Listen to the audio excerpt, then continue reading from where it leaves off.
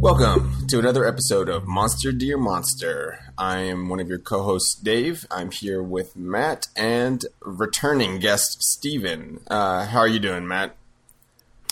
I'm good. Hello, everyone. Altman be praised. Yeah, no, I'm good. I'm in my backup recording studio because, when you get this big, you have backup studios. That's right. Namely the mother-in-laws due to other technical issues. Got chased out of the Badger Holt?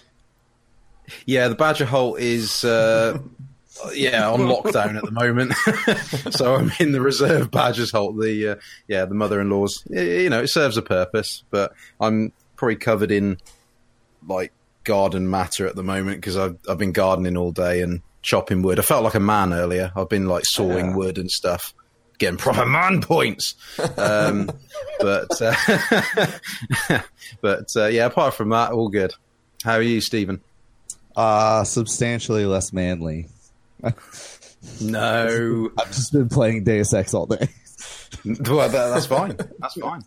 But have you been killing everyone or stealthing it? No, I'm doing the pacifist, no detection, all ebooks run. Oh, okay, right. Because I hate myself. Yeah. Punch through walls and hide. I do. It's great. But yeah, you know what Deus Ex doesn't have? It's monsters. Hey, it does not. It doesn't have any monsters. Unless you count as the monster. But you're not. You're being a pacifist. Yeah, he's the opposite. You're fine. Right. No monsters. Yeah, true. Yeah, don't have any of those monsters. But another game does.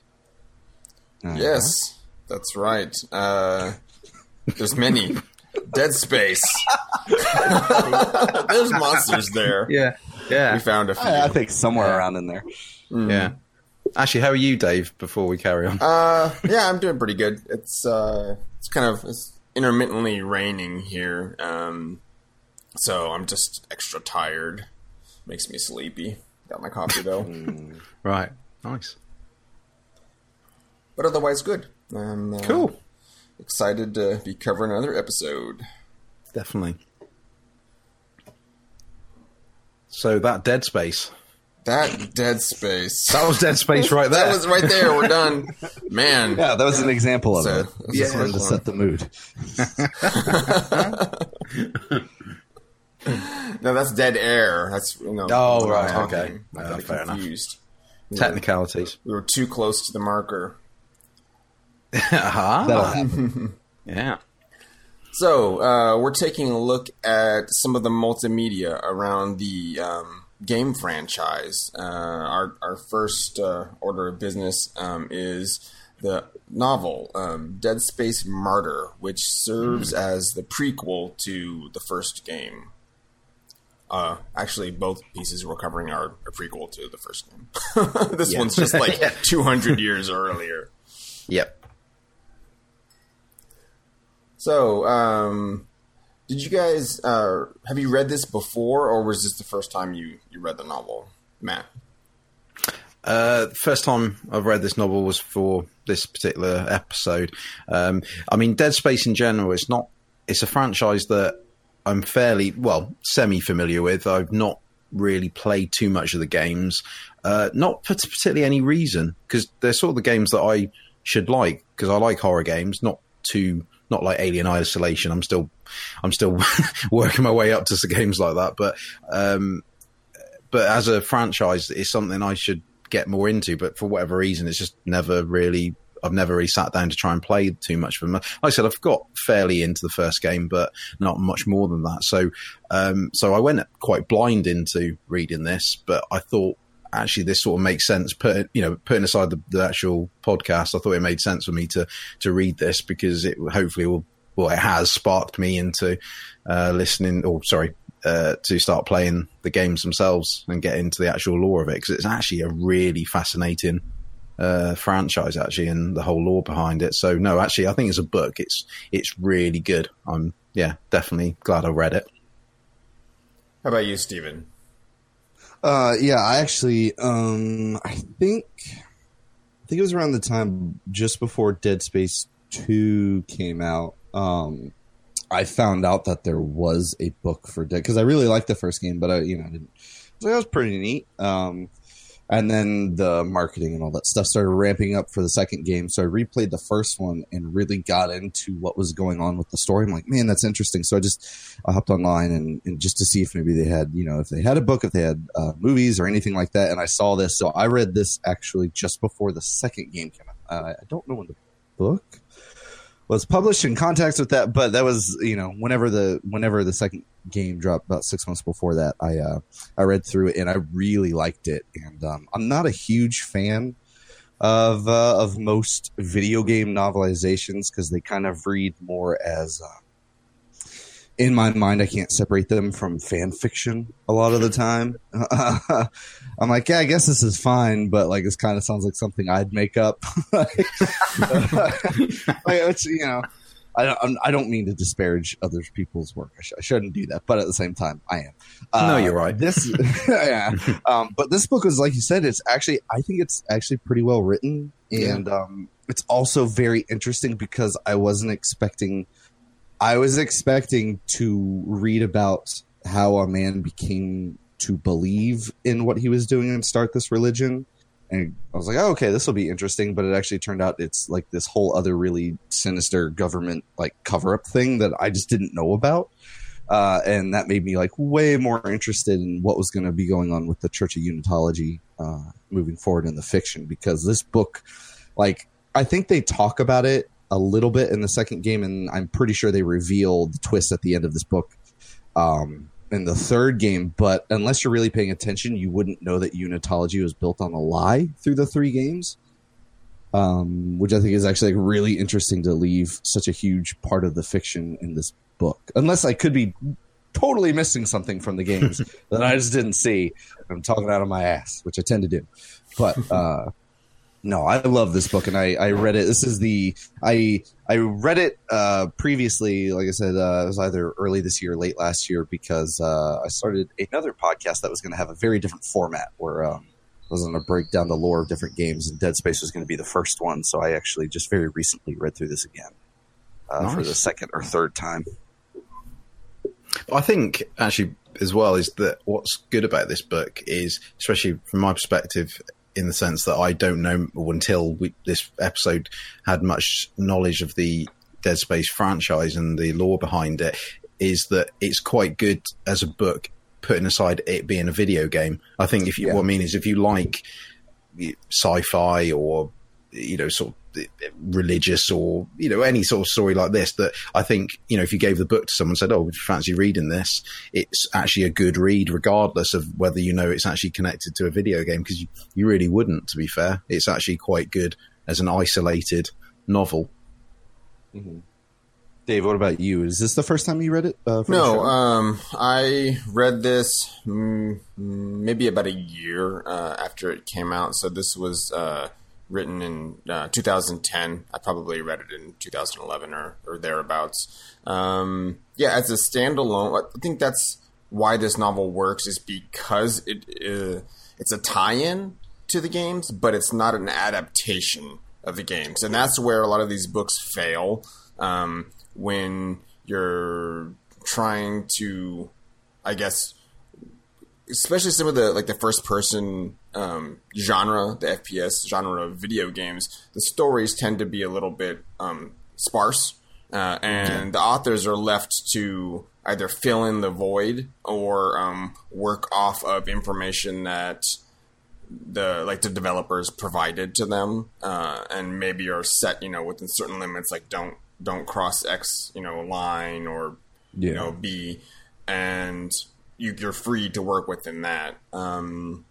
This doesn't do that. This specifically sets up. It's really about the character of Michael Altman and how you talked about it, how he came to be the prophet of Unitology, unwillingly or not. Yeah, very unwillingly. And what's really neat is I guess the part that works for these books is when they get an author that's an established name in writing other fiction or otherwise. This is B.K. Evenson, And previously, looking at his bibliography or his body of works, and I'm not really familiar with too many of them, but he did previously write an Aliens, No Exit is the book.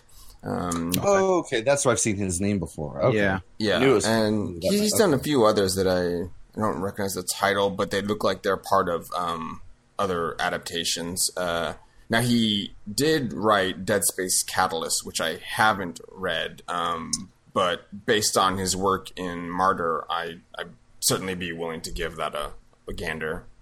Yeah, definitely. Oh, and he wrote the Lords of Salem novel off of the Rob Zombie movie. Oh, weird. Right. So, wow. Also, maybe I'll take a look at that. Another reason why we do this podcast is to kind of branch our interest out into relevant things, and it's always nice to find some new piece of media, author or director of a movie, and kind of look at their filmography and see if there's something cool there. And well, we found some. Yeah, exactly. We just get to geek out on it, basically, don't we? But yeah, the book itself is really solid. I played, I don't even know, maybe 10 minutes of the first game, and wow. I think just due to where I was at in life and my time for being able to play video games, and I'm essentially at that time monopolizing the TV in the household I was in. And I don't know, I just felt like a game I needed to be able to play for a certain amount of time, and just having a few minutes here and there just wasn't going to do it.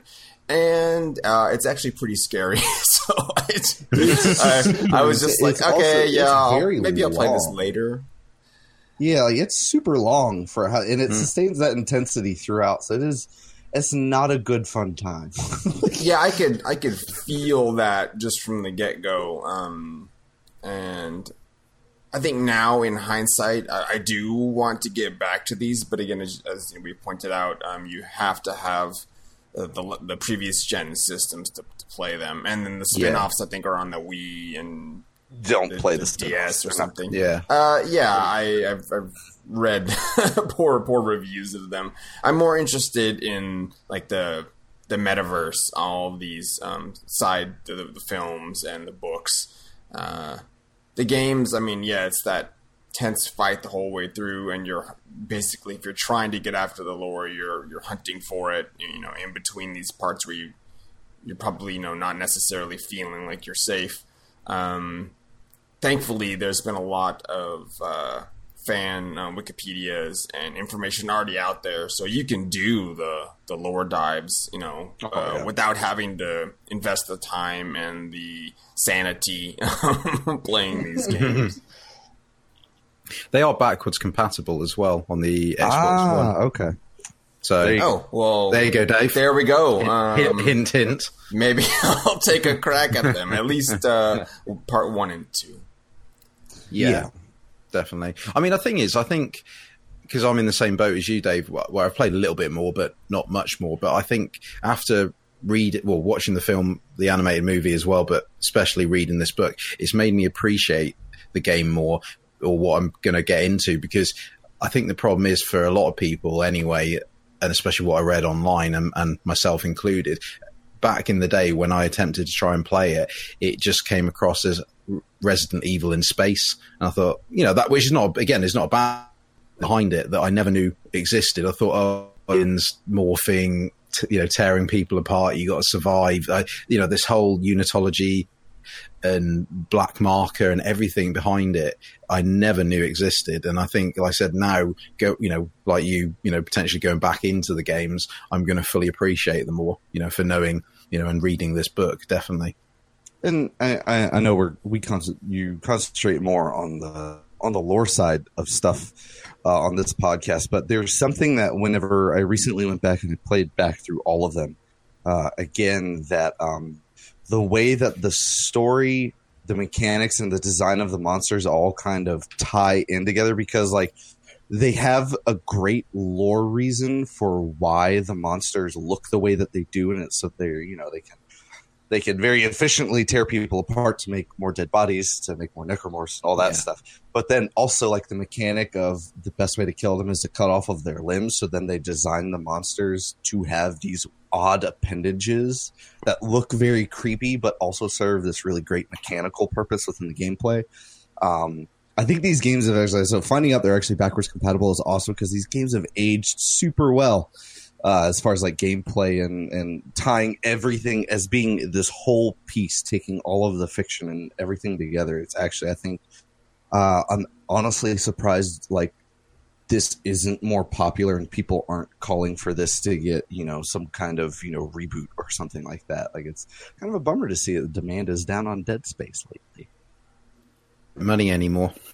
I guess, yeah. Like that would ever happen. Well, EA's busy with Star Wars, so true. It's fine. That's more money. Yeah, and look how old this is now. It's not even a fresh franchise. We're looking at it's getting close to being like 10 years old. Yeah, 10-year anniversary. Let's go. Let's do the special edition HD remaster. I'd pick that up. I wouldn't. All right, so anyway, sorry, didn't mean to get off on that tangent. This is just it's something fine. I noticed coming back and really examining these things. How cool everything was! Like Dead Space is so good. Yeah, I mean, again, that's why we're taking a look at it. Damn right. So let's dig into the narrative, the plot of Martyr. We'll just do a little overview. As we have established, the book is centered around Michael Altman, who is ostensibly is the founder of the Church of Unitology. Stephen, what is this church all about? I mean, it's like it is a very thinly veiled. Just in the first game, it's a very thinly veiled kind of take on Scientology. It's very much just kind of poking fun at that a little bit, but at the same time, like I think I keep reminding myself, and I keep forgetting what like their modus operandi really like what they say it is, but it's kind of just all about like it's centered around these markers, and that eventually they live like this life free of like material needs and all this stuff like that, because eventually there's going to be this ascension into godhood. Some of them say godhood, and then some of them just say like this afterlife, depending, I guess, on the different denominations of Unitology. And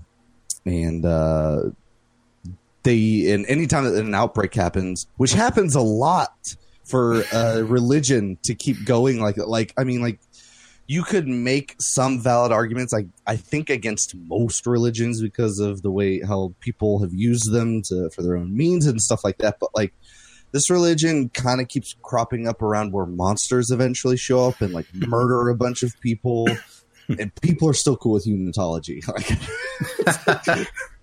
But I think like, come on, guys. But I think that reflects, religion. I don't want to get too much into a debate on this. But I guess, I didn't mean to make this so serious, guys. No. But it's a valid point because it does parallel, religions that we have in real life, is in the sense that and again, there's no bash, little disclaimer, there's no bashing here at all. I'm a pretty religious person, so like I'm the first one to say like, yeah, it's been pretty bad in the past. No, but what I mean is that the Church of Unitology in this is a corrupted, is effectively a corrupted sect, which, to get its own way, which is how some religions are seen. Again, I'm not saying that is the case. I'm doing this from a very neutral point perspective, that, they're seen as, like I said, as corrupt, and you have part fanaticism as well included in that. And again, that's, especially as we see in the novel as well, that's a very, becomes a very prominent feature, again, based on very little, because, for some non-religious people, again, in real life, that when people are quite religious, people do struggle to understand why they, have that belief. Again, not in a critical, any criticism towards that, but it's, again, I think this whole situation with the Church of Unitology sort of almost mocks it in a way. It's sort of almost showing you the bad side of religion, which, you know, is there for some people, but again, for a lot of people, there's a lot of good in religion as well. So it's, you know, it's definitely tipped towards that side of things, which again makes sense because of obviously the subject matter and the killings and the marker and everything. Again, if they were a great loving religion that was, you know, it wouldn't work. They've obviously, you know, taken the negative, you know, or the potential negative connotations that are associated with religion and just, you know, just run riot with it. But again, I think what I found quite interesting especially when reading the novel is that the people that do start becoming believers, and especially the ones that become quite fanatical with it, that again, it's based on very little in the novel, in the sense that there's not much to it. There's not much background to it. Their belief is sort of potentially, you know, you think, wait a minute, why have you all become a fanatic? You weren't like that before. And again, you see that in real life, you know, with other people. So you know, again, it's not a bad thing. It's quite an interesting how they've sort of slightly mirrored it in the novel, and obviously, you know, continues it throughout in the rest of the games as well. Yeah. What's nice is between this particular novel and the film we'll cover, you get a good cross section of these Unitologists. It's not just fanatics. It's like the rank and file as well. And yeah, so their core belief is that this alien artifact, this marker, holds a knowledge that's meant to like ascend mankind, grant immortality, or basically level the field and everyone's made equal. Because there's this idea of convergence that is alluded to throughout the novel and never explained outright. So the Unitologists and characters in general are operating on limited view.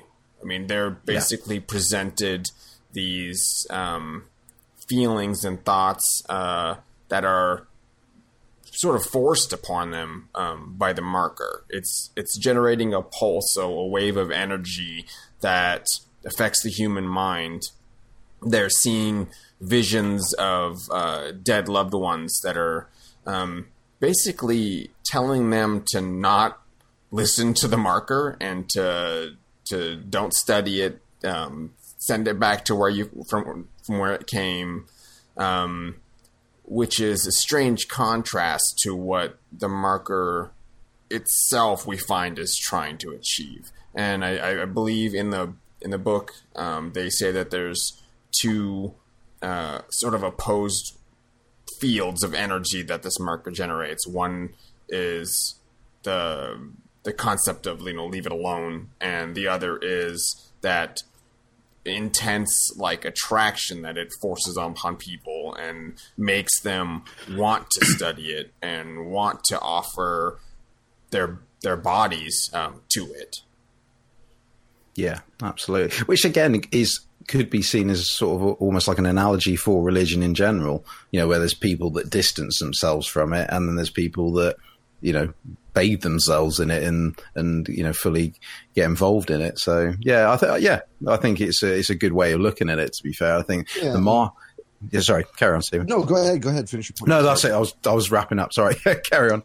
My bad. No, I was going to say, just like, because it on its face, it would be weird to be like, oh yeah, this religion just kind of starts in like a period of, I can't remember exactly how much time the book itself covers, but I mean less than a year.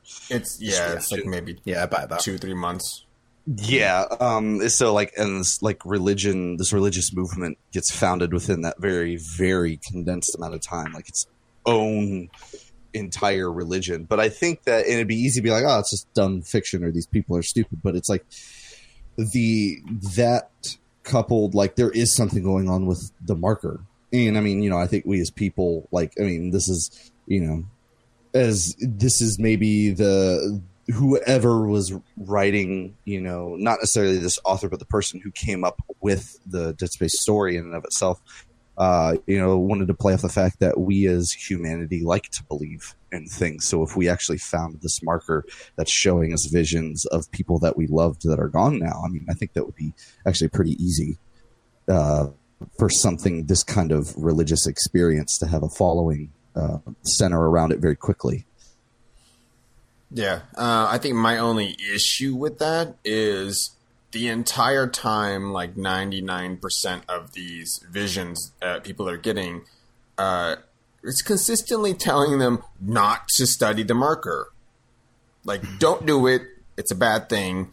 And no one, like bar none, aside from our protagonist, is like, they're doing the opposite of that. Like, these are your cherished people, and they're saying, don't do this. It's a bad thing. And they're like, okay, that sounds like a great idea. Because eventually that second wave of the marker is sort of corrupting that thought, and people's brains are omitting pieces of the message that these, they're not real ghosts, but these constructs are telling them. And it's saying that where the ghost is saying, don't look at the marker. That other part of the energy is saying, is kind of going, look at the marker. It's converting that message into what it wants. It's quite odd, actually, because especially when you look at the fact of the people primarily that in the novel you're dealing with, where most of them are a scientist of some form. So you've got a few parallels in the sense you've got one aspect where obviously in people that are in, the scientists always generally are trying to push the boundaries, discover more, learn more, which is what a lot in the context of this is what they're trying to do with the marker. Even though, like you said, they're being told by, their hallucinations and such, like, leave it alone, that they just want to carry on pushing it. No, I'm going to look into this. I'm going to see what it's all about. But then on the flip side of that, again, be it them being scientists, again, it's the whole science versus religion thing comes into it as well, in the sense that again, for a lot of scientists who, depending on what field they do, are looking at things from obviously a scientific point of view as opposed to a religious point of view. So their beliefs as a scientist are being challenged as well as by this, and in some cases it's being almost evaporated, where they're going from literally a scientist that is all about reasoning and the things that they've found through their research to being potential fanatics through it as well. So you've got a few odd lanes of thought there as well, which makes it more interesting. Oh yeah, I know. Sure. I was definitely always confused because it does seem like there's like weird conflicting, like even like obviously it's done on purpose because it's what's been written, but it always plays as though it's like this like weird mistake in the story that's like, well, is it bad or is it good? Like, is it telling people to stay away or is it telling them to come study it? Again, I could be wrong. I could have missed something, but I always took that as the initial wave that is sent out gets a filter, because the marker in and of itself doesn't know who these people's loved ones are. I feel like it was always just picking things out of their mind that it knows that they have attachments to and then showing it to them. So it's their brain kind of filtered over that vision it's projecting out, saying like, hey, this isn't right. Like, whatever this isn't good, and then the marker is obstructing that message with the second wave. Yeah. I don't. Again, that's just how I read it. So I don't know. That's what it seems. And then I don't remember if it's in the movie or the book. I think it's in the book, where it's either a narrative structure or Altman, but they're saying that the visions that you're seeing isn't really the marker. What that is the last vestige of a defense that humanity has in their mind, like trying to protect you from the wave. Because according to this novel, the marker basically created all life on Earth due to its genetic altering properties. Yeah. To serve its own end, in some distant timeline, because it obviously doesn't care about time. So that's the general thrust of the plot. Is scientists uncover this ancient artifact in a crater beneath the ocean, and they're intent on studying it, and the military is involved and basically want to weaponize any data that could be gleaned from this artifact. And it's the journey of one man to figure out if he's gonna throw everything he has into studying this or into stopping other people from studying it. Yeah, because the reason Altman is, I think they call him the unwilling prophet or whatever religion. I think they actually call him that. They do. And he's actually like the only person. Once they actually get down to the crater, they find the marker. He's the only person who's not suffering from the effects of the marker. Like, he has visions, but something in him kind of makes him immune to its detrimental psychological effects. I think it's his lack of belief. I think I think if you read it, it insinuates it in the novel, but I think if you read further into it, it is definitely, which again I think is a reflection of human nature, or certain people, where they're so adverse to something, and again, like I was saying previously about the whole science versus religion, obviously there's that part of him where he's like, no, this cannot be happening. This is not right. This doesn't make any sense. And obviously that pure will, even though it's not deliberate, i.e. he's not deliberately willing that's not his opinion to ward away its effects. It's just a byproduct of obviously the fact that's how his mind works and his beliefs, etc. So I think that's quite an interest. And again, he's a nosy Parker, isn't he? Really, he's just at the start of the novel. Because obviously a big part of the novel is the pulse and the signal that they discover, which obviously eventually becomes the marker. And he just gets involved. He's just like, there's something not right about this, which again is another reflection of human nature, where again we, especially from a scientific point of view, we want to go, right, what's all this about? That doesn't feel right. That's not, so there's a lot of a reflection on him of different versions of human nature, but also they either traditionally mold together, or in some ways they conflict with each other, which makes him quite an interesting character, even though he is quite simple in his in effect. His motivation. He's, I think, wants to look at the whole picture for everything. He's not laser focused on one thing. He wants to know like the whole of it, and he's not willing to excuse or ignore effects that something has. He's taking that into consideration, and maybe not personally delving into what other things are doing, because it does show that he has conflict with his girlfriend, who she's telling him throughout various of the shenanigans that he gets into to kind of keep it, keep his nose out of something that looks troublesome.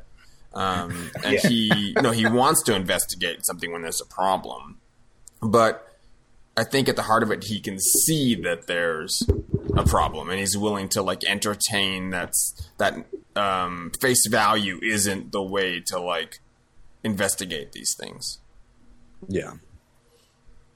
But regardless, ultimately, unfortunately, he still does fall prey to the marker's wants, as we see like everyone ultimately doing throughout this franchise. You don't. It's not a happy story. Yeah, spoilers. For mankind, or yeah. The world kind of ends at the end of all this. It's not a good time for anyone. But I like that because the one thing about unitology and the marker, like obviously the markers are what their effects are bad. But throughout the fiction, they kind of do like this really fun back and forth with both unitology and the markers, at least up until the last game, that like maybe they could actually be okay. It's just us messing with them is bad, or like maybe unitology isn't so bad.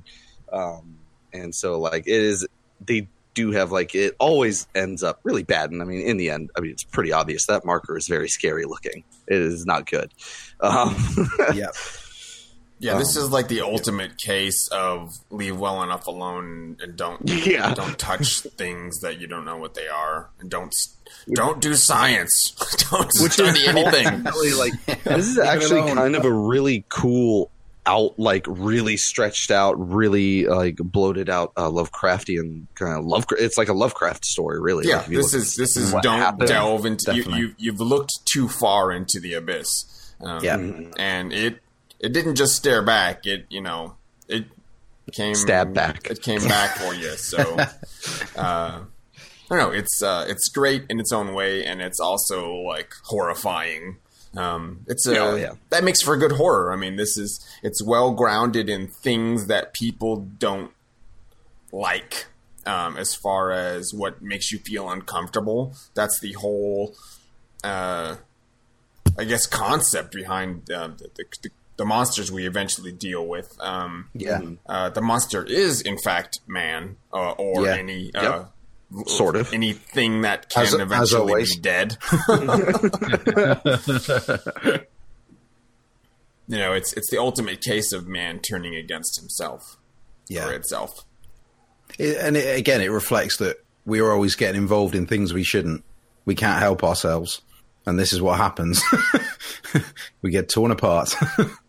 And then torn apart.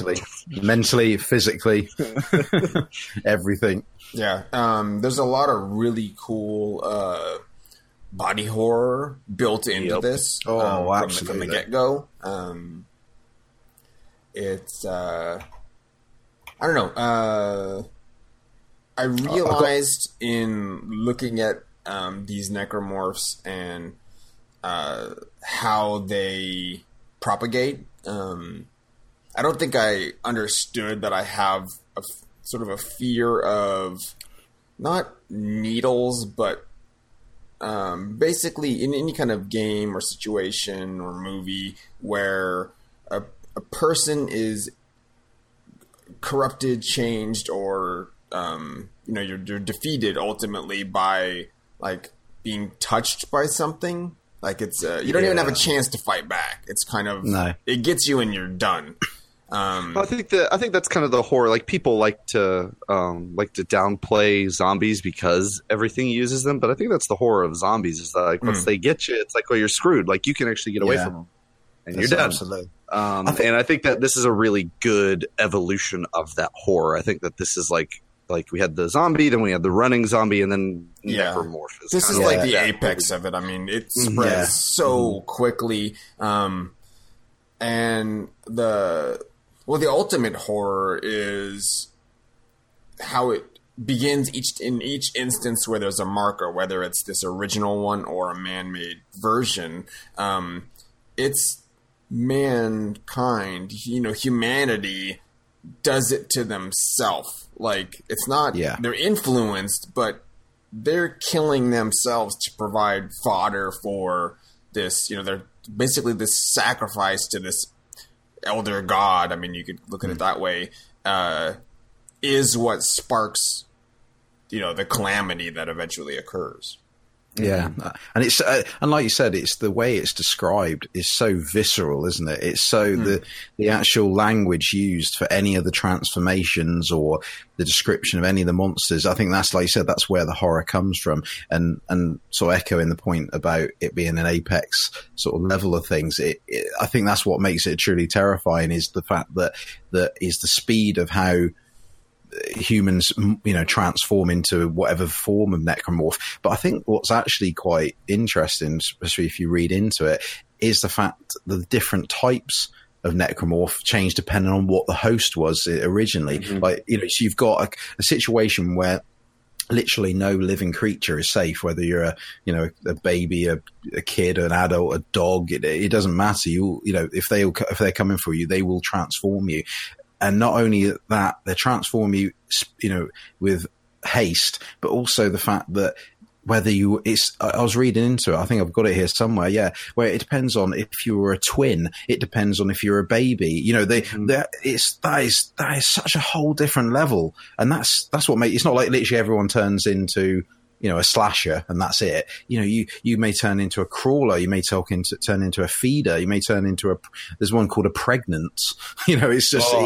I mean, I've got it here. The creature pregnance created when a mother is infected that has 1 to 2 unborn babies inside of them. If the baby is too young, it will rot, fall apart, and become swarmers. Yep. I feel sick saying that sentence. That is a horrible sentence. That's so in. I can't remember if it was before we started recording or not that I was talking about this, but like the ecology that they've created with this fiction, like you have it's such a good excuse for all these different monsters, and then they actually utilize that. Yeah, and they move forward with that because, and it's actually really cool talking with you guys because a majority of your experience with the monsters are through this book and through the movie, and a majority of my experience with 100% of my experience started with the games. So I was seeing them and I was watching them, and I think that they translated the horror of what you see because, the first time they don't explain any of that in the games. That is all in text on the internet and in books. That is a thing. I mean, I'm sure there are emails and something that talk a little bit about that, but it's not like these huge story beats where you see a mother get impregnated like that's, or you see a pregnant mother. That would be weird too. But you don't see a pregnant mother get transformed. But that monster in particular, whenever he walks up and starts slashing at its own stomach to release the feeders or the swarmers, is really, really unsettling. It's the fact they've thought of all these different combinations. That's the scary thing. And like you said, because the fact that Dave and myself haven't really played much of the games at all, we can only go on what we've read, especially in the case of the novel. I mean, even the way they describe the monster. I mean, I've got a little extract from the book actually here. This is where they're talking about the creature on the beach. For people that haven't read the novel, there's a part of it which is, I think, does it actually explain where it is? It's like the actual village that comes across a creature on the beach. Chava, the little boy. I don't know where it's set. I can't remember. But anyway, it's where they're describing the monster here. It was like the creature in his dream, but much worse. It was not human, but seemed as though it had been human. Its neck looked like it had been flayed free of skin. The reddish pith underneath flecked with white splotches oozing slowly. What looked to be eyes were only empty sockets covered with veined, opaque membranes. The jawbone seemed to have vanished entirely, leaving only a flap of loose skin and a hole where the mouth should have been. I mean, that's horrible. It's horrible. They went oh. the 9 yards making these things the grossest permutation of what the original form was. They don't. I mean, there's nothing resembling their humanity. It's gone.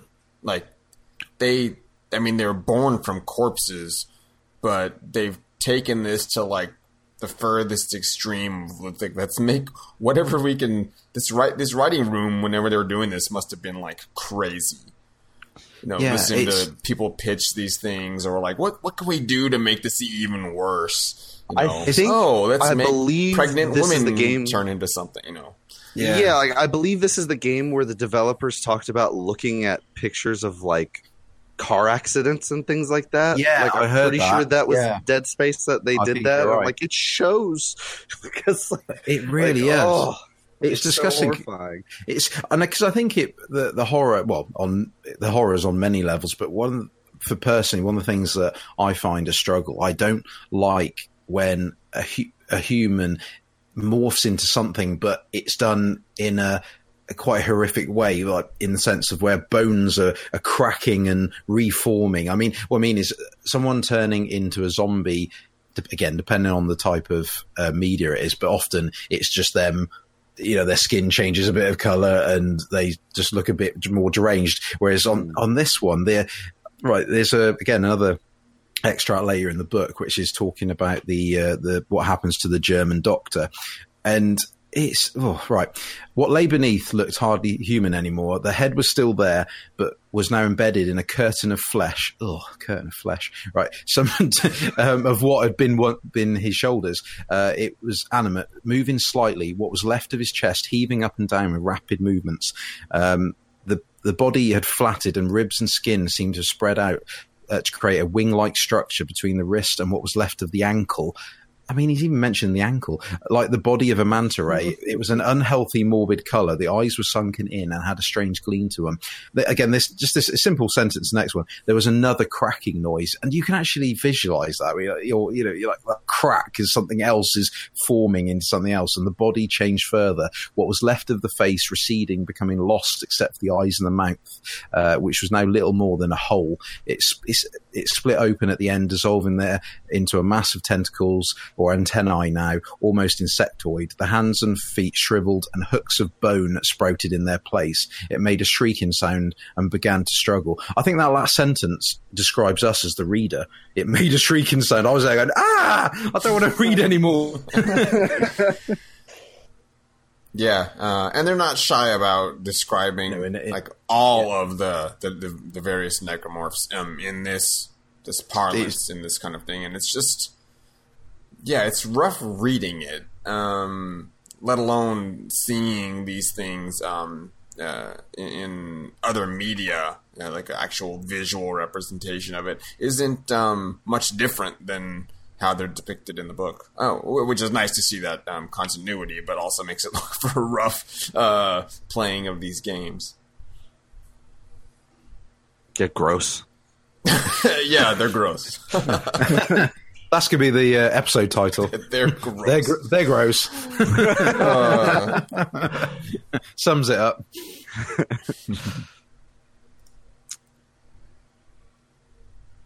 So, I guess we talked about the German doctor that becomes that manta ray type necromorph is the infector. These are what go around and with a sort of bony proboscis stab the skulls of recently deceased and inject the necromorph virus, or whatever you want to call it, into the unwilling or it doesn't really matter, the recipient who as we said, immediately, like the change, especially in the novels, is within like 30 seconds to it, like less than a minute. They're effectively mobile and after the next victim. It's the same in the anime in Downfall as well, isn't it? You see that as well, where we're going to cover later. Yeah, I think they definitely stress that. That's even a part of the games where you'll walk into a room with a bunch of dead bodies, and then you'll pick up a key or something, and one of the infectors will come in and then immediately infect everything, and they all get up as monsters. Like, it sucks a lot.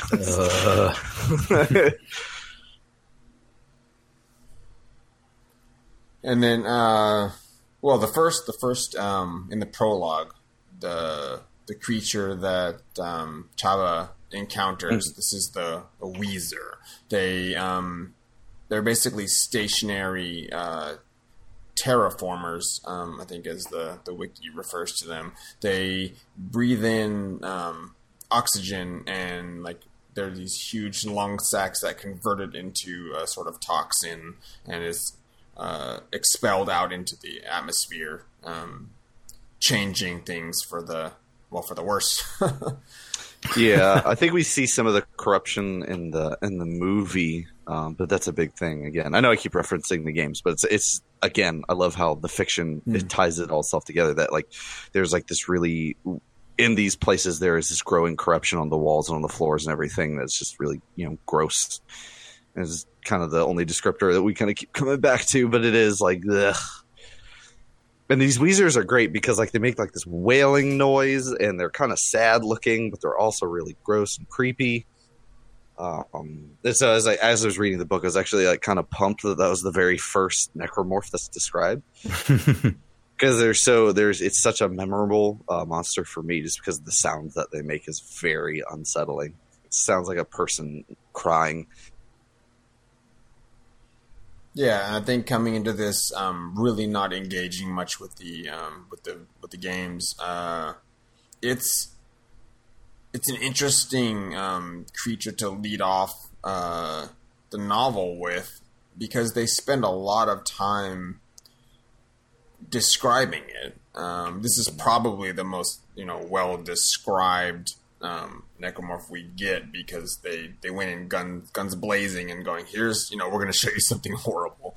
But they come back to it later in the novel, to its corpse, and then again, Chava, the boy that first finds it, he's questioned about it, and he describes that these billowing lungs, because they're sort of like a balloon that extends from its back.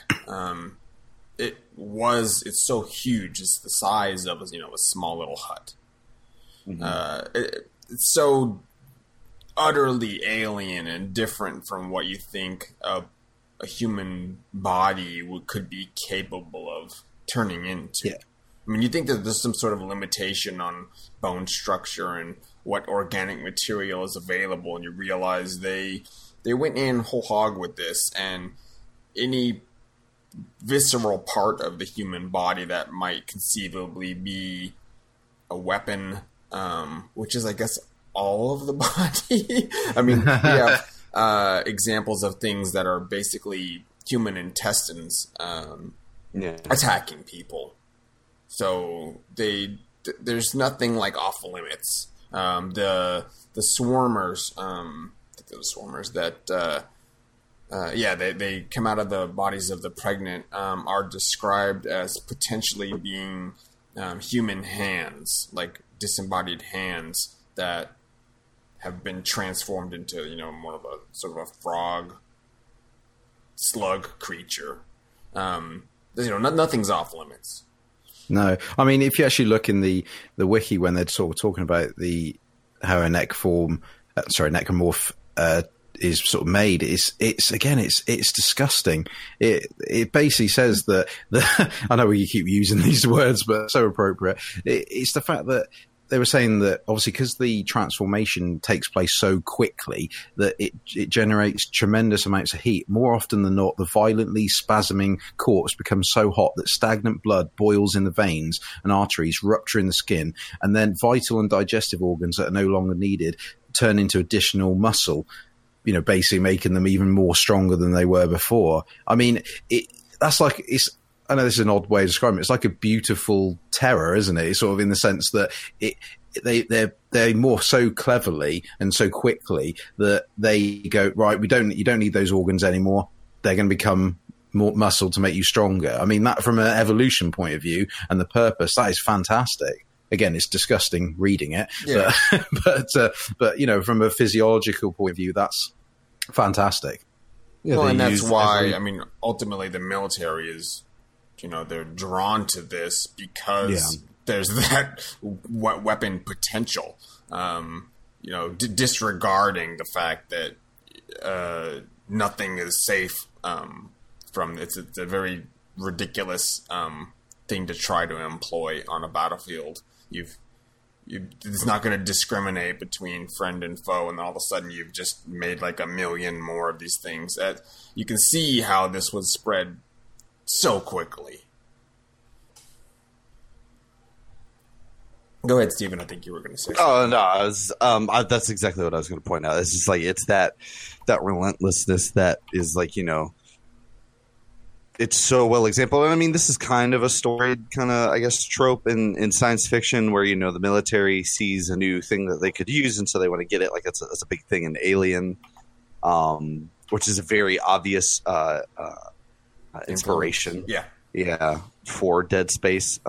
So it's just, but it's like the unrelentingness, the fact that any single part of you could then be weaponized against yourself, and then everything else is just like it is. It feeds into that amazing body horror that kind of I don't really see happening outside of something like Dead Space, where this is like every single bit of everything is used against you.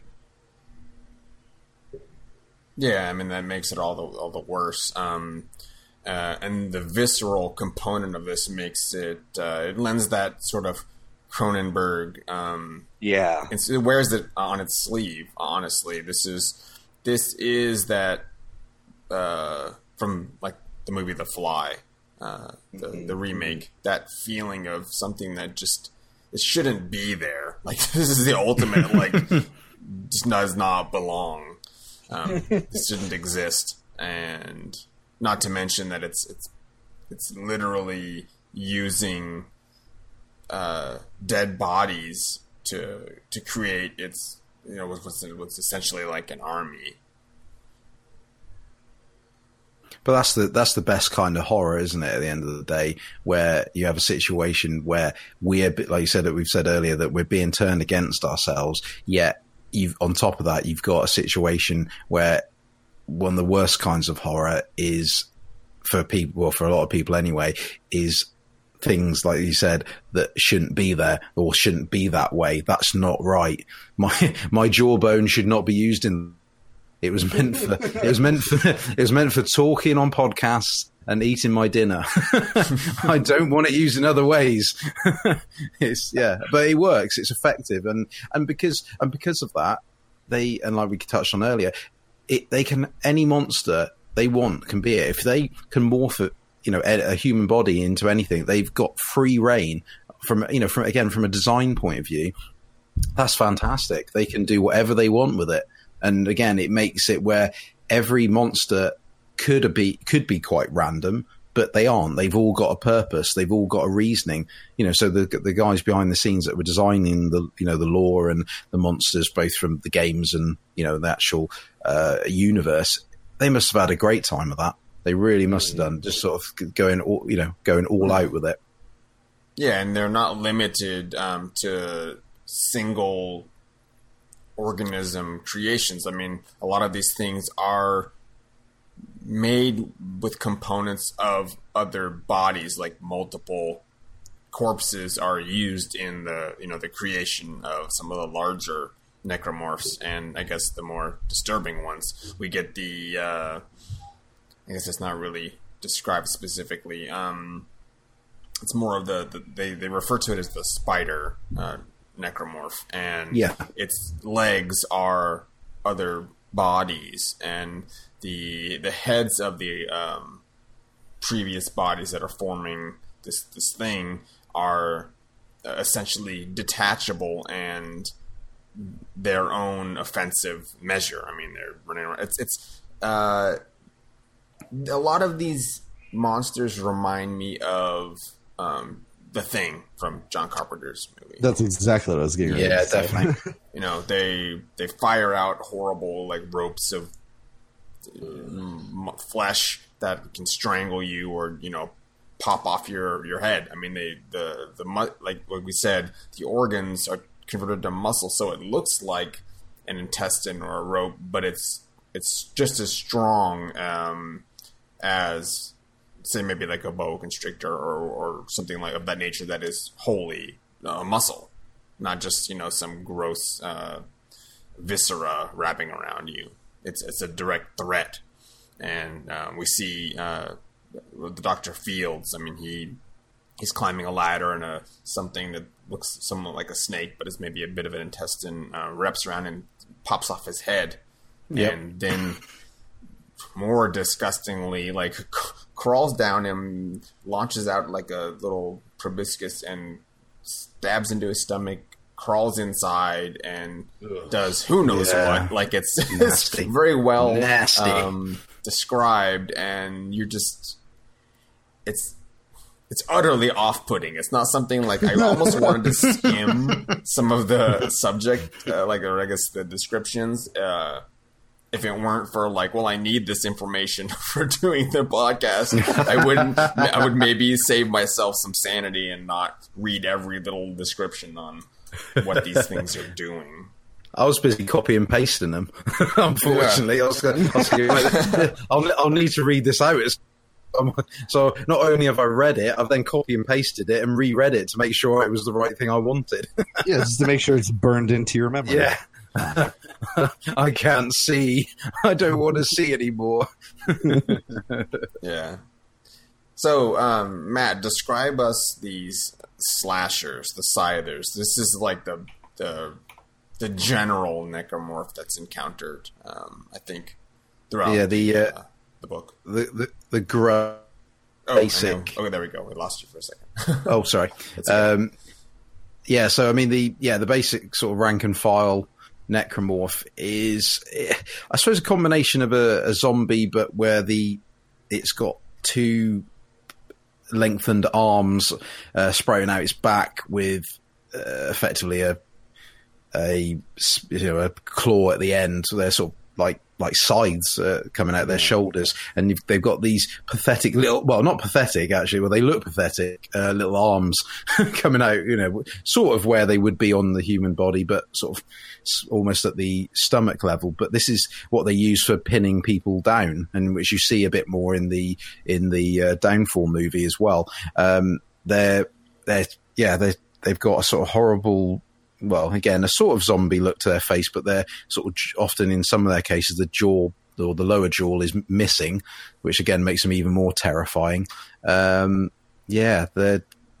like everything we're going to talk about. They're nasty, but they get, and again, for a lot of them as well, sort of they're quite skinless at the often on their lower torso. It depends on obviously what they were before, but zombies with scythes and little arms to pin you down to stab you.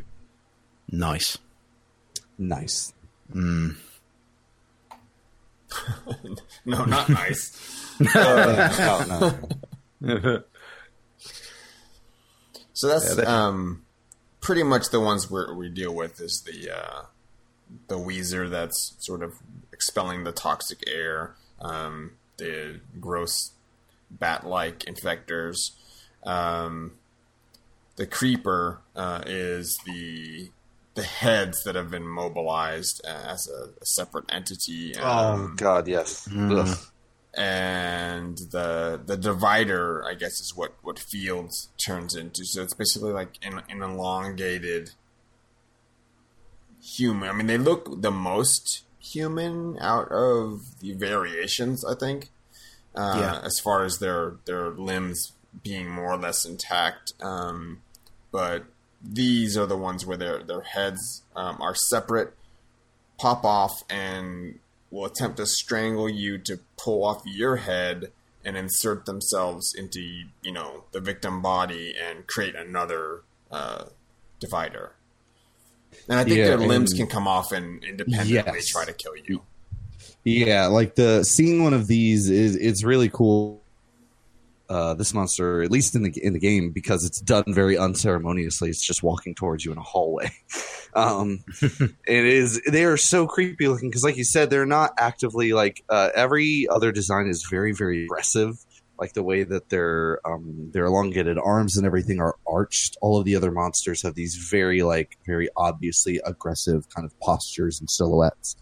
This one just looks like a very skinny, tall man standing there, and so it looks incredibly unsettling. And then, the first time you're like, okay, I'm supposed to shoot off the limbs, and so you shoot off its head, and then the head starts running at you along with the body. You're just like, no, nope. So this is again, just like I keep saying, there's a bunch of cool monsters. Like all of these designs are just like, they really were using their imagination, just like, well, what other kind of horrible nonsense can we make the human body do under an immense amount of, dysmorphic, morphing it into stress that we could cause it.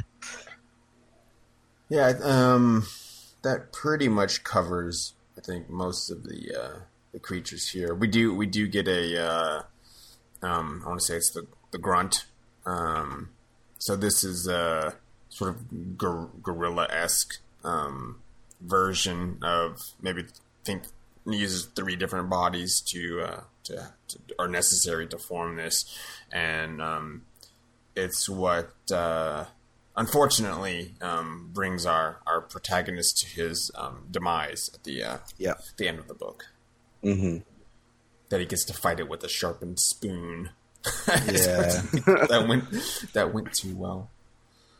It's horrible ending for him, though, isn't it? Really? Yeah, it is. It's that's humiliating. why this is called Martyr. Yeah.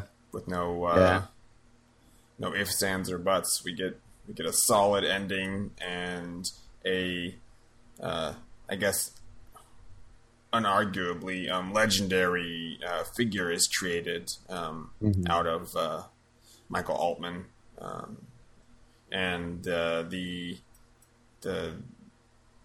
body of the religion of Unitology is sort of formed at the end of this book, and he is unceremoniously raised up as the founder of this religion, who eventually just goes on to do horrible things.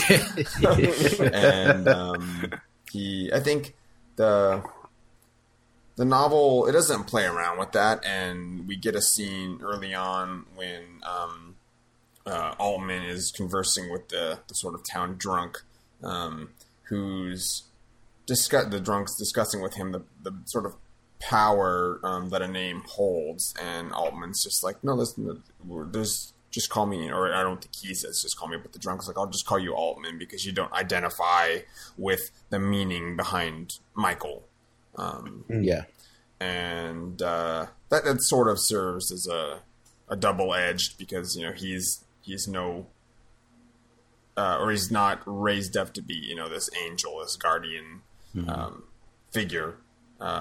He is the ancient one, the wise one that that's it. That's what brings means, this knowledge from the marker, even though that's not what he does, or not what he wants to be remembered as. He ends up being he's not really reviled, at least not by the Unitologists. He's held up in this savior martyr position, and his name is basically goes down in history as or what's left of history as a terrible thing. Yeah, that's why it's quite a tragic ending. Putting aside him being killed off as well, it's the fact that he knows that his name is going to be used to that effect.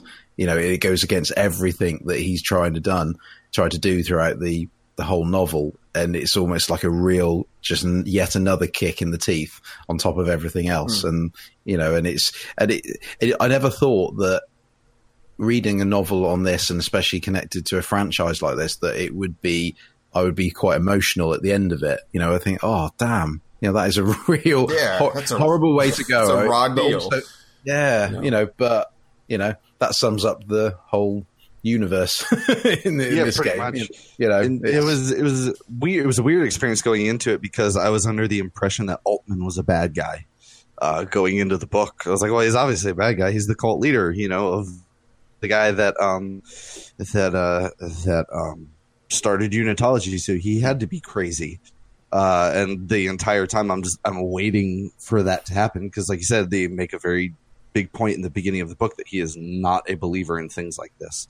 He spends the entirety of the story fighting against it, trying to examine it intellectually, and then realizing as the book is closing what is going on. I was like, oh man, that sucks. I was like, oh, that is a bummer.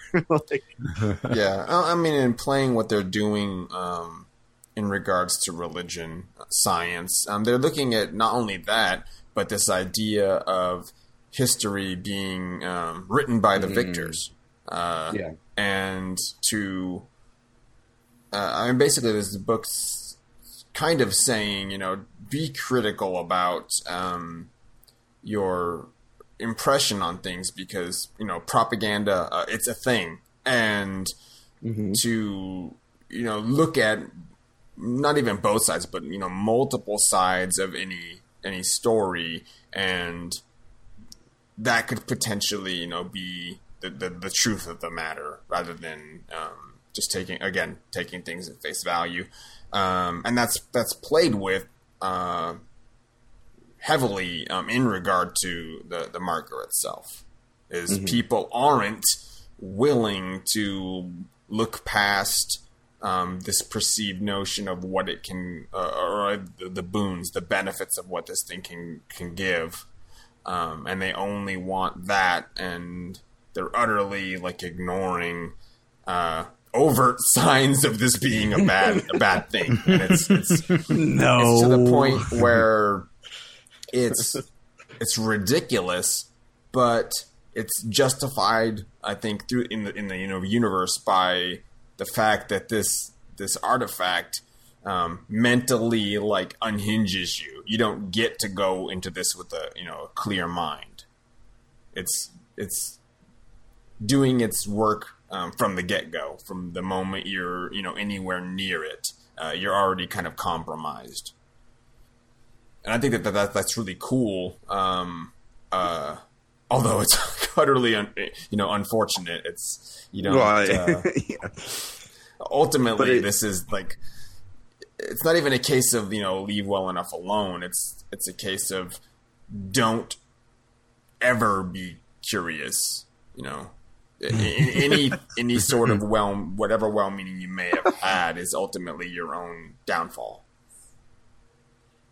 Oh, look, downfall. Hey, look at that. Hey. Speaking of That's which, my Wow. unintentional segue. Nice. Expert. You're a professional, Dave. yeah, It's high my five for plan all along. I've manipulated you like the marker. oh no, Explains a lot. knew it. All right. Steven, so what did you think of this just as a piece of media? Downfall. I think it's pretty good. Like if you like, for fans of the genre, if you like Dead Space, like again for me at the time, I watched this and read the book around the same time, even though this came out like way before. I think it actually may have come out just before the game, or maybe right after. I can't really exactly remember, but is in my furious consumption of all things Dead Space. And actually, I kind of like it, like as like a fun, like if I'm ever feeling like I might want to get back in the mood to play Dead Space, I'll watch this, and that'll usually tip me back over to the edge of just going ahead and playing it. I like. It's funny because this is a really brutal piece of animation. Like it is super violent once the stuff starts really going down, and it actually kind of reminds me a lot of the Castlevania series that just released on Netflix. And I was kind of hoping there would be more stuff like this around the time that this came out, and the EA kept making these weird animated movies that progressively seemed to get worse, and so they kind of fell away. But I think as an initial, again, as this piece of multimedia, I think that this is one of the better examples of something adding into a fiction as opposed to adapting a piece of gaming into another piece of media. Yeah. So this was released about 2 weeks after the game itself was, and it serves literally as like a 75-minute prologue to the game. You're for necessarily an expansion, but for an explanation or something. This is integral. I think that anyone playing the game is going to get more out of the game by having watched this first and then playing. Yeah, definitely. So it's basically like, it's not as integral, but this serves the same purpose as Kingsglaive does toward Final Fantasy 15. Yeah, like that game, you're doing yourself a disservice if you missed watching the movie, which wasn't like the greatest piece of cinema, but no, but I had literally it's necessary to understand the plot. Yeah.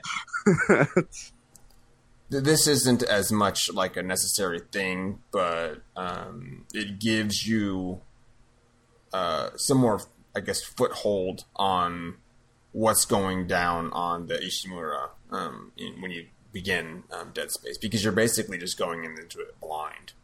Yeah. Mm-hmm. Otherwise. It nicely ties it. I was going to say it nicely ties it together. Like I said, if you look at it from the perspective of reading Martyr, then watching Downfall, and then starting to play Dead Space 1, for considering it, that's you're going from book to film to game, it integrates very nicely, actually, because it could have been a bit of a sham, really. They could have really got this wrong, and it could have, you could have gone in really going, what does this mean? But they've done that really well, actually. It does really flow nicely, and like I said, like we've said multiple times, but for me and Dave, who haven't really played the games as much, it really just sets it straight away. You go, that's exactly before I stepped on the Ishimura. So no, I think that's it's done really well. It's actually, as an individual film, it's decent. Again, a bit like the novel. It's not, again, if you didn't know much about the Dead Space universe, it's perfectly watchable as its own isolated movie. But like I said, you definitely get more out of it by having, either about to play the game or have read Martyr just before it. Yeah, and it's actually really cool. Like there are parts of it where later in the game you will find security footage of things that they show in the movie, which is actually really cool. Like the stuff on the bridge that happens with the captain, like you actually get to see that in some security footage about halfway through the game. So it is this really awesome piece of context that they could have kind of wasted on doing whatever they wanted, but instead they decided to make in addition to making a pretty entertaining, albeit gross, piece of animated film, they also made the base source of material much stronger through it, which is really cool to see happen. Definitely. Dave, what did you think of the sort of art style on this one? I really enjoyed it. It's it aged well. It's crisp and clean. It's an animated film. I think my thoughts are like when I finished watching this is like I've seen it a few times before, but I would not be adverse to seeing like a live action of this. That would be awesome. The characterization's pretty easy.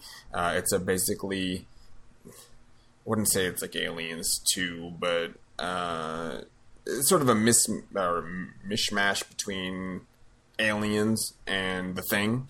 And I think with practical effects and not CG would be best served for this, or maybe like a little, a slight melding of the two, maybe for some of the necromorphs. But no, it was pretty solid. Like I said, it's 75 minutes. It moves really quickly. Definitely, yeah, absolutely. But I don't feel like anything was lost. I wasn't going, well, no. They didn't explain something. No, they did really well. Setting up the story, explaining what was going on, and again, this maybe does benefit from having read Martyr first and then looking at this again. All these things, as far as these particular pieces of media that we chose, tie in, if not perfectly, like very, very well, and definitely serve to give you a better understanding as a whole of this franchise. There's another film, Aftermath, which we didn't take a look at, but I did have the misfortune of watching it because this was so stellar. Like, it was such a good piece that I immediately went, well, the other one's got to be even better. It came out afterwards, and that was like, it's. The other film is done in the style of Animatrix, where it's sort of segments of a story, and they're done by, I think, different directors or different art teams. It's a hodgepodge that doesn't work. The story is not as strong, and the art direction's poor. I don't know. Maybe it does deserve a look at again because I haven't seen it in a few years, but I remember not really caring for it the first time, and I bet that my feelings are probably going to be worse because I'm sure it didn't age well. No, I haven't seen it yet. I've got it as as part of the double set, but the general consensus online is that it sucks. Yeah, it is. It is not well put. It's like that. Like whereas Animatrix was cool because like it's still like a consistent kind of style, just different artists working within that. Like no part of that movie feels coherent, like story wise, art wise. Right. Like nothing is. It feels like a mess. So Yeah. This, on the other hand, and it's so like that movie, incredibly slow, and it's not long. With it, speaking like the way this film moves, like once it gets going, it really doesn't stop No. until the end, and it's I think done really well. Like I can imagine that it's kind of difficult to portray movement and brutality through animation, and this movie does it really well. Oh, Like when absolutely. the Necromars start doing stuff, it is bad news bears for those people. Like Yeah.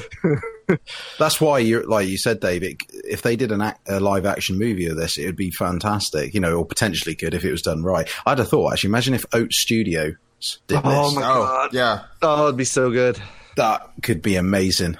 Yeah, Come that on, was one of my let's- thoughts, was to segue potentially into at least one of the short films that Oat Studio does, which is, for all intents and purposes, a Dead Space entry. Yeah, I know Yeah. which one you're Yeah. talking about too. Yeah, exactly. But yeah, maybe I'll toss a link to that in the notes, just for people to take a look at, and we'll have a formal discussion of that at a later time. Absolutely, we will. It's due for one.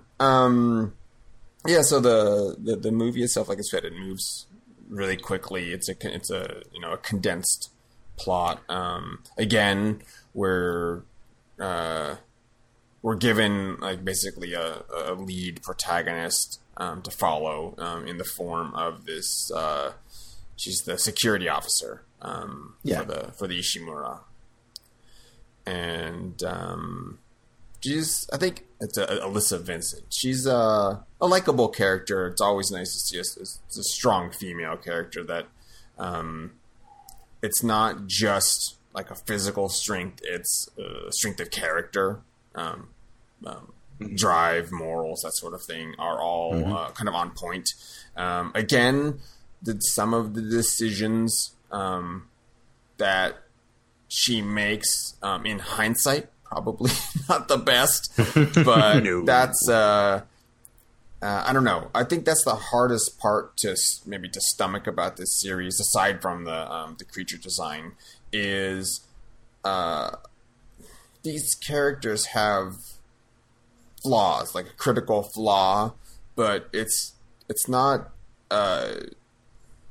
here and there. It's everybody. Like, no one gets to do the right thing, like, ever. Like, they think they are, and that's like sort of admirable. But in the big scheme of things, like we said, everyone's serving. They're playing to the fiddle of this marker. Basically. Yeah, I think that's reflected by the fact that pretty much every decision they make is very emotional or has some emotion attached to it. I know, obviously, in other stories and media that emotion does play into it, but what I mean by that is the fact that obviously quite a few of the characters in all the the games, the films, the books, have a religious connotation with them, which again is is naturally an emotional thing. You've got Vincent that you described, where obviously protecting the people, doing her job right, is very emotional to her. And the other characters, so they all have that sort of feel to them, where where almost rationality goes out the window.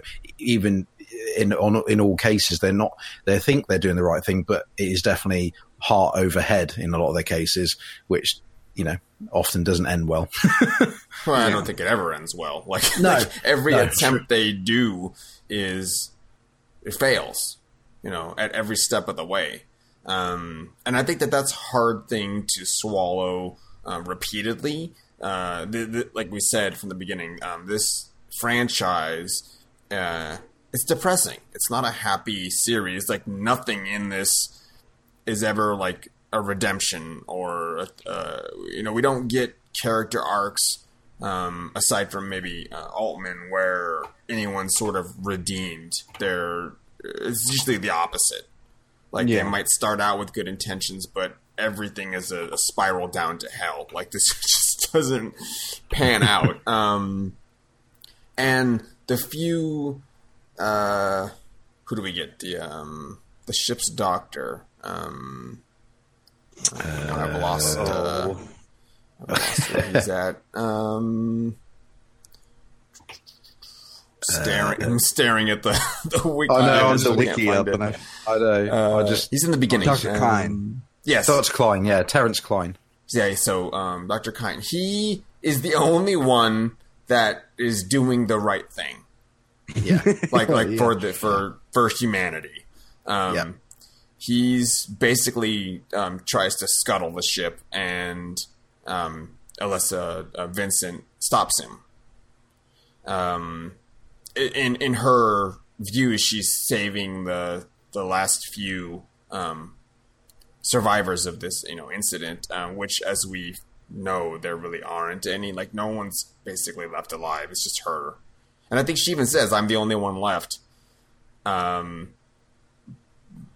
So at that point, it's if she had sacrificed herself, which she does, but if she sacrificed herself to destroy the ship, I think that would have ultimately changed the entire course of this series, and we wouldn't have had a game franchise. Yeah.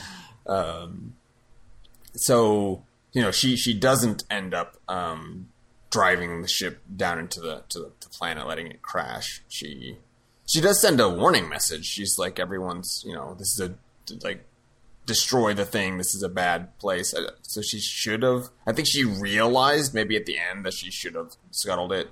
But, she's also ultimately plagued by these apparition visions at the end. I think it's well played, even though with the start and the end, with the video where she, the film starts off her recording about what's happened, which obviously you're about to see what's about to happen. And then obviously then it comes full circle with her recording that video. I think, again, it's a simple thing to do, but I think it plays nicely, into why she's doing what she's doing. And again, I think even though obviously at the start you think to yourself, okay, something's gone down here, like I said, she's the last survivor. Whereas when you see it full circle, even though part of you think, oh, why are you not destroying the ship? But like I said, she's got different motives. So it's interesting seeing, the start and the finish, from that regard as well, and how it plays into the, what's going to be the start of Dead Space 1 when the Kellion arrives at the end of the film. Yeah. And it's continually, it's just all that we were talking about, the characters, just like no one making the right decisions. And it's, again, playing into this horror that is it's kind of the inevitable thing. Like the big bad guys at the very end of the series, the Brethren Moon, like they placed these markers here originally because they knew that a species on this planet would do, whatever dominant species that would be, is going to be one that is constantly looking out for its own survival. And at every turn, the characters are trying to make decisions to further our survival. It is the only way to truly survive this is through self-destruction, and no one wants to do that. They want to help as many people as they can. Mm-hmm. And that's why, she sends out the warning, and then the Kellion arrives to, find out what happened to all these people. And then it's this cycle. So it is hard to see this over and over again happening, but it is kind of the natural cycle of things, that it is inevitable that we would effectively help ourselves to death.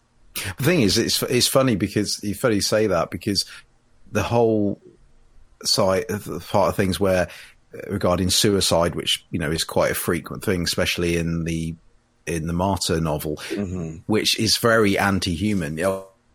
It goes against our natural instincts. We try to survive at all costs. That's what humans do. It's built into us. So things like suicide, and where we should be sacrificing ourselves to stop the cycle. We can't help it. We don't like doing that. It's not built into us.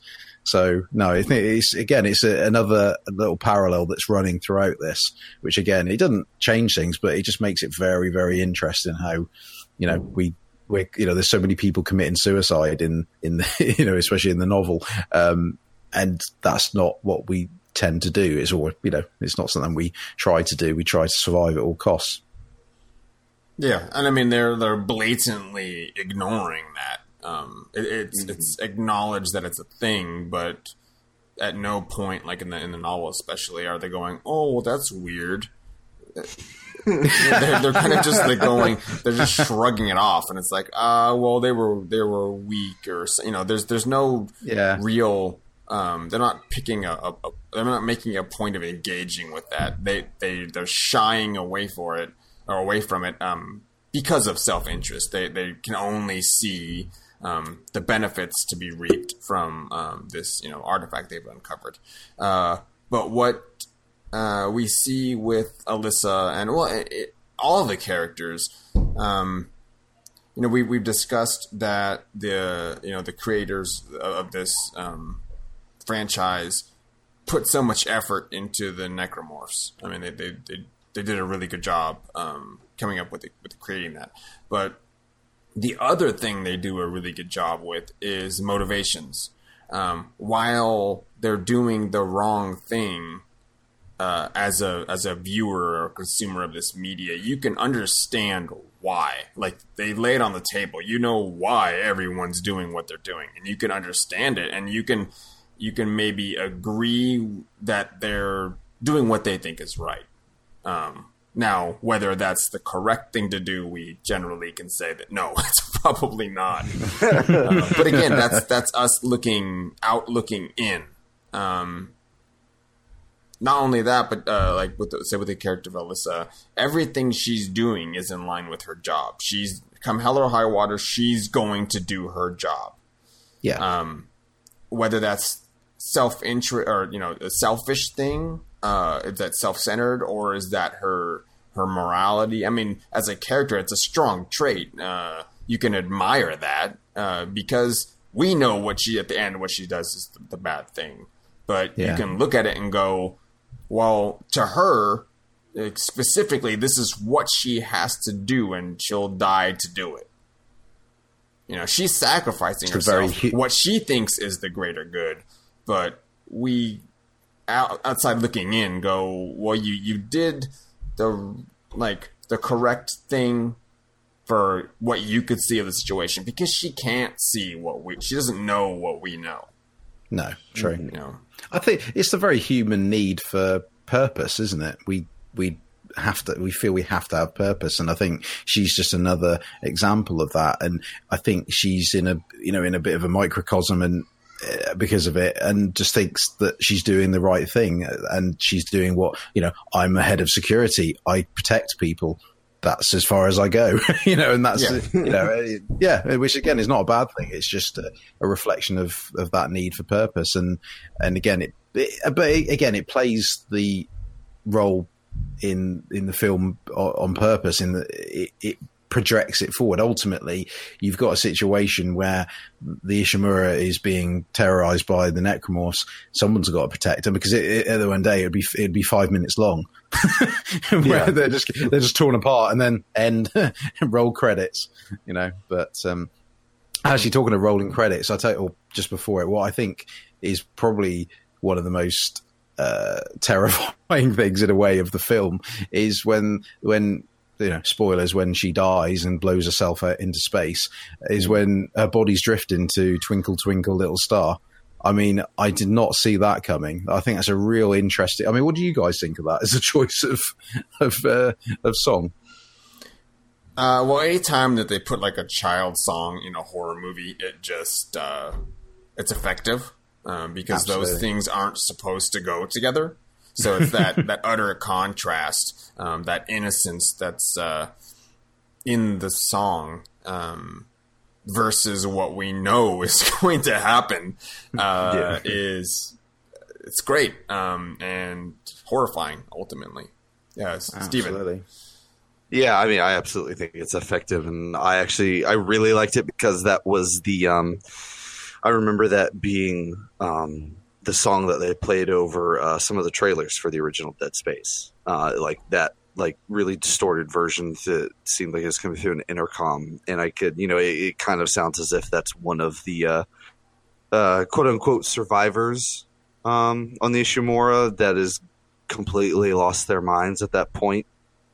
And they're just singing this into an intercom, and it's just like it is such like I don't know if this is intentional or not, but the line in the song is I wonder what you are, and then we've been talking constantly about the curiosity and how that's the ultimate downfall of everyone in this series is that we're too darn curious about what it could be.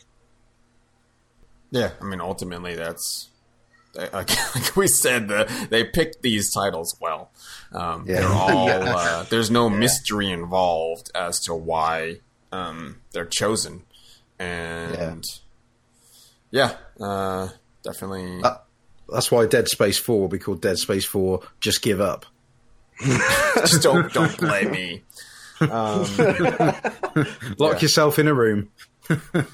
Well, again, as Stephen sort of talked about, I think it was the beginning, we're picking apart, I think, these characters for like their poor decision making skills, but ultimately, through I think 1 and 2, I don't know if 3 is the same case, but as we're as the protagonist of Dead Space, Isaac Clarke. We're doing the same thing. Everything we think, you're trying to defeat the enemy. You're trying to do this thing, and no, we're doing the exact same poor decision that it's sort of on rails. You can't get a choice to not do that. But the character of Isaac Clarke is a flawed protagonist, just like every other character we get in this universe. It's unfortunate that everyone's just such a crappy version of humanity. But it's because they need to pick their heroes better. Altman is just a scientist. Vincent is just a security guard, and Isaac Clarke is just an engineer. They just need to get some badass, soldier type, with various powers, and they'll be fine. So they need to stop. But those guys died. Yeah, true. Well, that's actually kind of what the third game is about. It's about this resistance that's come up that is specifically hunting down the markers. Oh, right, okay. Yeah, it's in like that kind of leads the game into being a much more of your standard third person shooter, which can be very uninteresting. But it's really interesting how the series evolved and how I think it's a really cool. I mean, I know we're joking, but I like the idea of like they don't pick the hero types to be the heroes.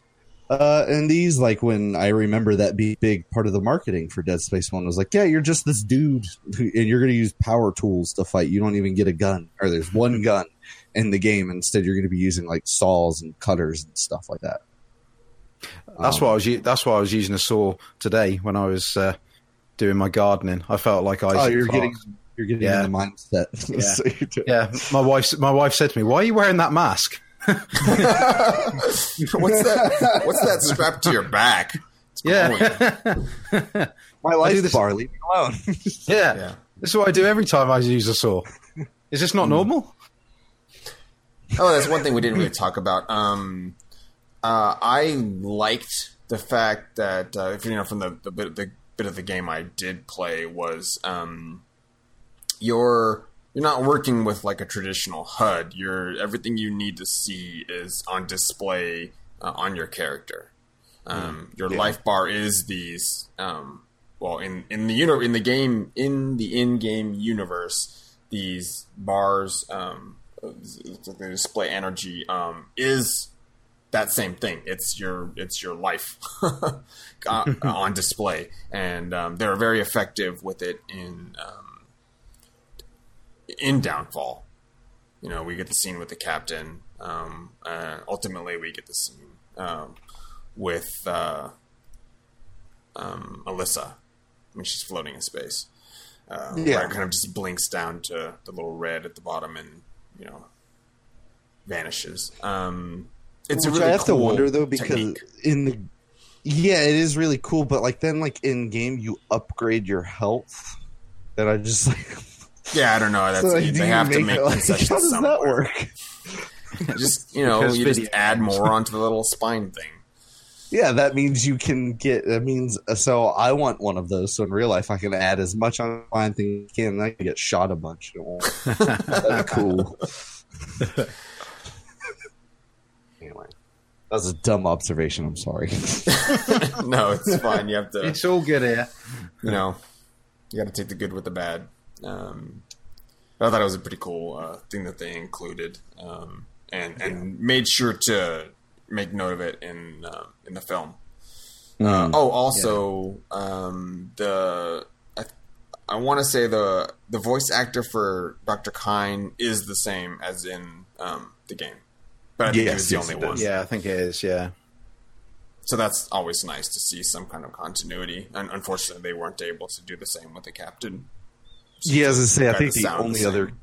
Yeah, I think him and the captain are the only two characters you'd really from the film and the game because like I Everyone's said, dead. everyone dies. Some spoiler. Everyone's dead. This is a fun episode, isn't it? We're talking about bones cracking and jaws being deformed, and everyone dies. Hey, Yeah. well, Just that's like our life. thing. Somebody does it. Somebody's got to talk about this stuff. Speaking of talking about something, we did get a response in. So I'll just read this since I have it pulled up. It's from our good buddy at Morbid Beard. So he says, Dead Space was the closest game I ever found to an actual licensed Alien game until Alien Isolation came out and took that title. Can't really remember picking it up for the first time. How I came to hear about it eventually it is a time of my life that's kind of hazy, but I remember being utterly encapsulated by it. The atmosphere in this game absolutely nails the feel they were going for. The sense of isolation and the fact that Isaac is an engineer and not strictly speaking combat trained means that you really feel like he's scrabbling his way through the entire game.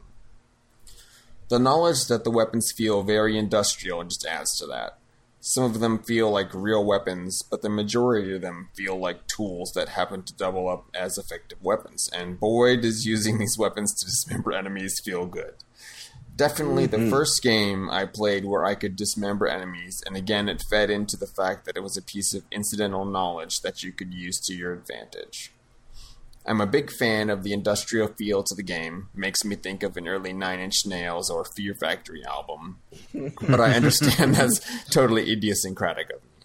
It feels rough, raw, and makes you feel very vulnerable. It's oppressive, and I love it. Personal highlight would be the moment where you first walk into the Leviathan boss fight arena. The lights come up and you see this behemoth, screen-filling boss. Blew me away. As for the collective universe, I've never read any of the books because I haven't heard enough praise to warrant buying them. I've only seen the first animated film, though I own the second one, but I'm not as keen on the style of animation, so it'll be the one I get to eventually. Interjecting, don't bother watching the second one unless you want to torture yourself. So he continues.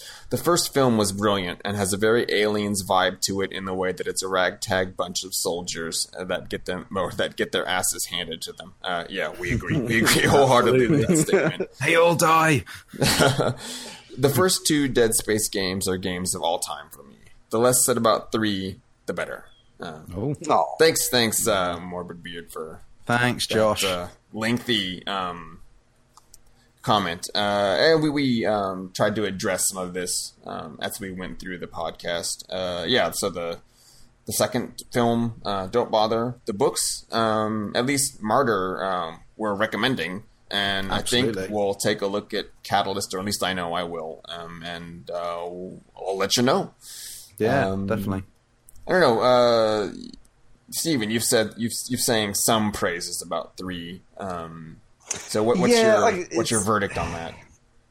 It's not anywhere near as good as 1 and 2, but it's not near as any. It's not anywhere near as bad as people say it is, because it does a lot of stuff where you are kind of using more like gun-like weapons in that game. There's a really cool customization factor to it where you're actually kind of just making up and smashing together different weapons is really interesting. And the way that they use the co-op is also pretty neat, because one character will be hallucinating while the other isn't, and that will affect certain segments of the game. And also, like, it's not open world, but like the first half of it is you going around space, going to these different ships, deciding if you want to go into different ships to get different supplies before moving the story forward. So there's interesting things, and then I really like the way it all kind of culminates in the final DLC that they released for it, where the Brethren Moon show up and Earth gets destroyed. So spoilers for that. The Earth becomes a giant necromorph planet. So great. Yeah. So is it the Dark Souls 3 of Dead Space? No, it's not anywhere near that bad. Okay. Well, then it sounds like you're just slightly recommending this. So yeah, Josh, buy it on sale. Number 3 maybe is not as bad as you've heard. Also, I bought it for $5, so it's not. Well, there you go. If you can get it on a deal, even better. And I think you probably can at this point. It's been out for some years.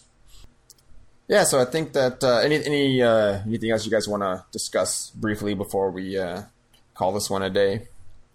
No, other than just like it's so funny. It took me so long to realize that this is a really awesome Lovecraft series, because so that everyone says about Bloodborne. It's what I say about that's a game that really gets the Lovecraft horror right. I think this does too, on the body horror end of it, leading into the existential horror. So just like that. If you have not given Dead Space a chance and you like Lovecraft, you should definitely at least do a lore dive on Dead Space, because there's a lot of really cool story stuff that takes place. And Matt, what do you think?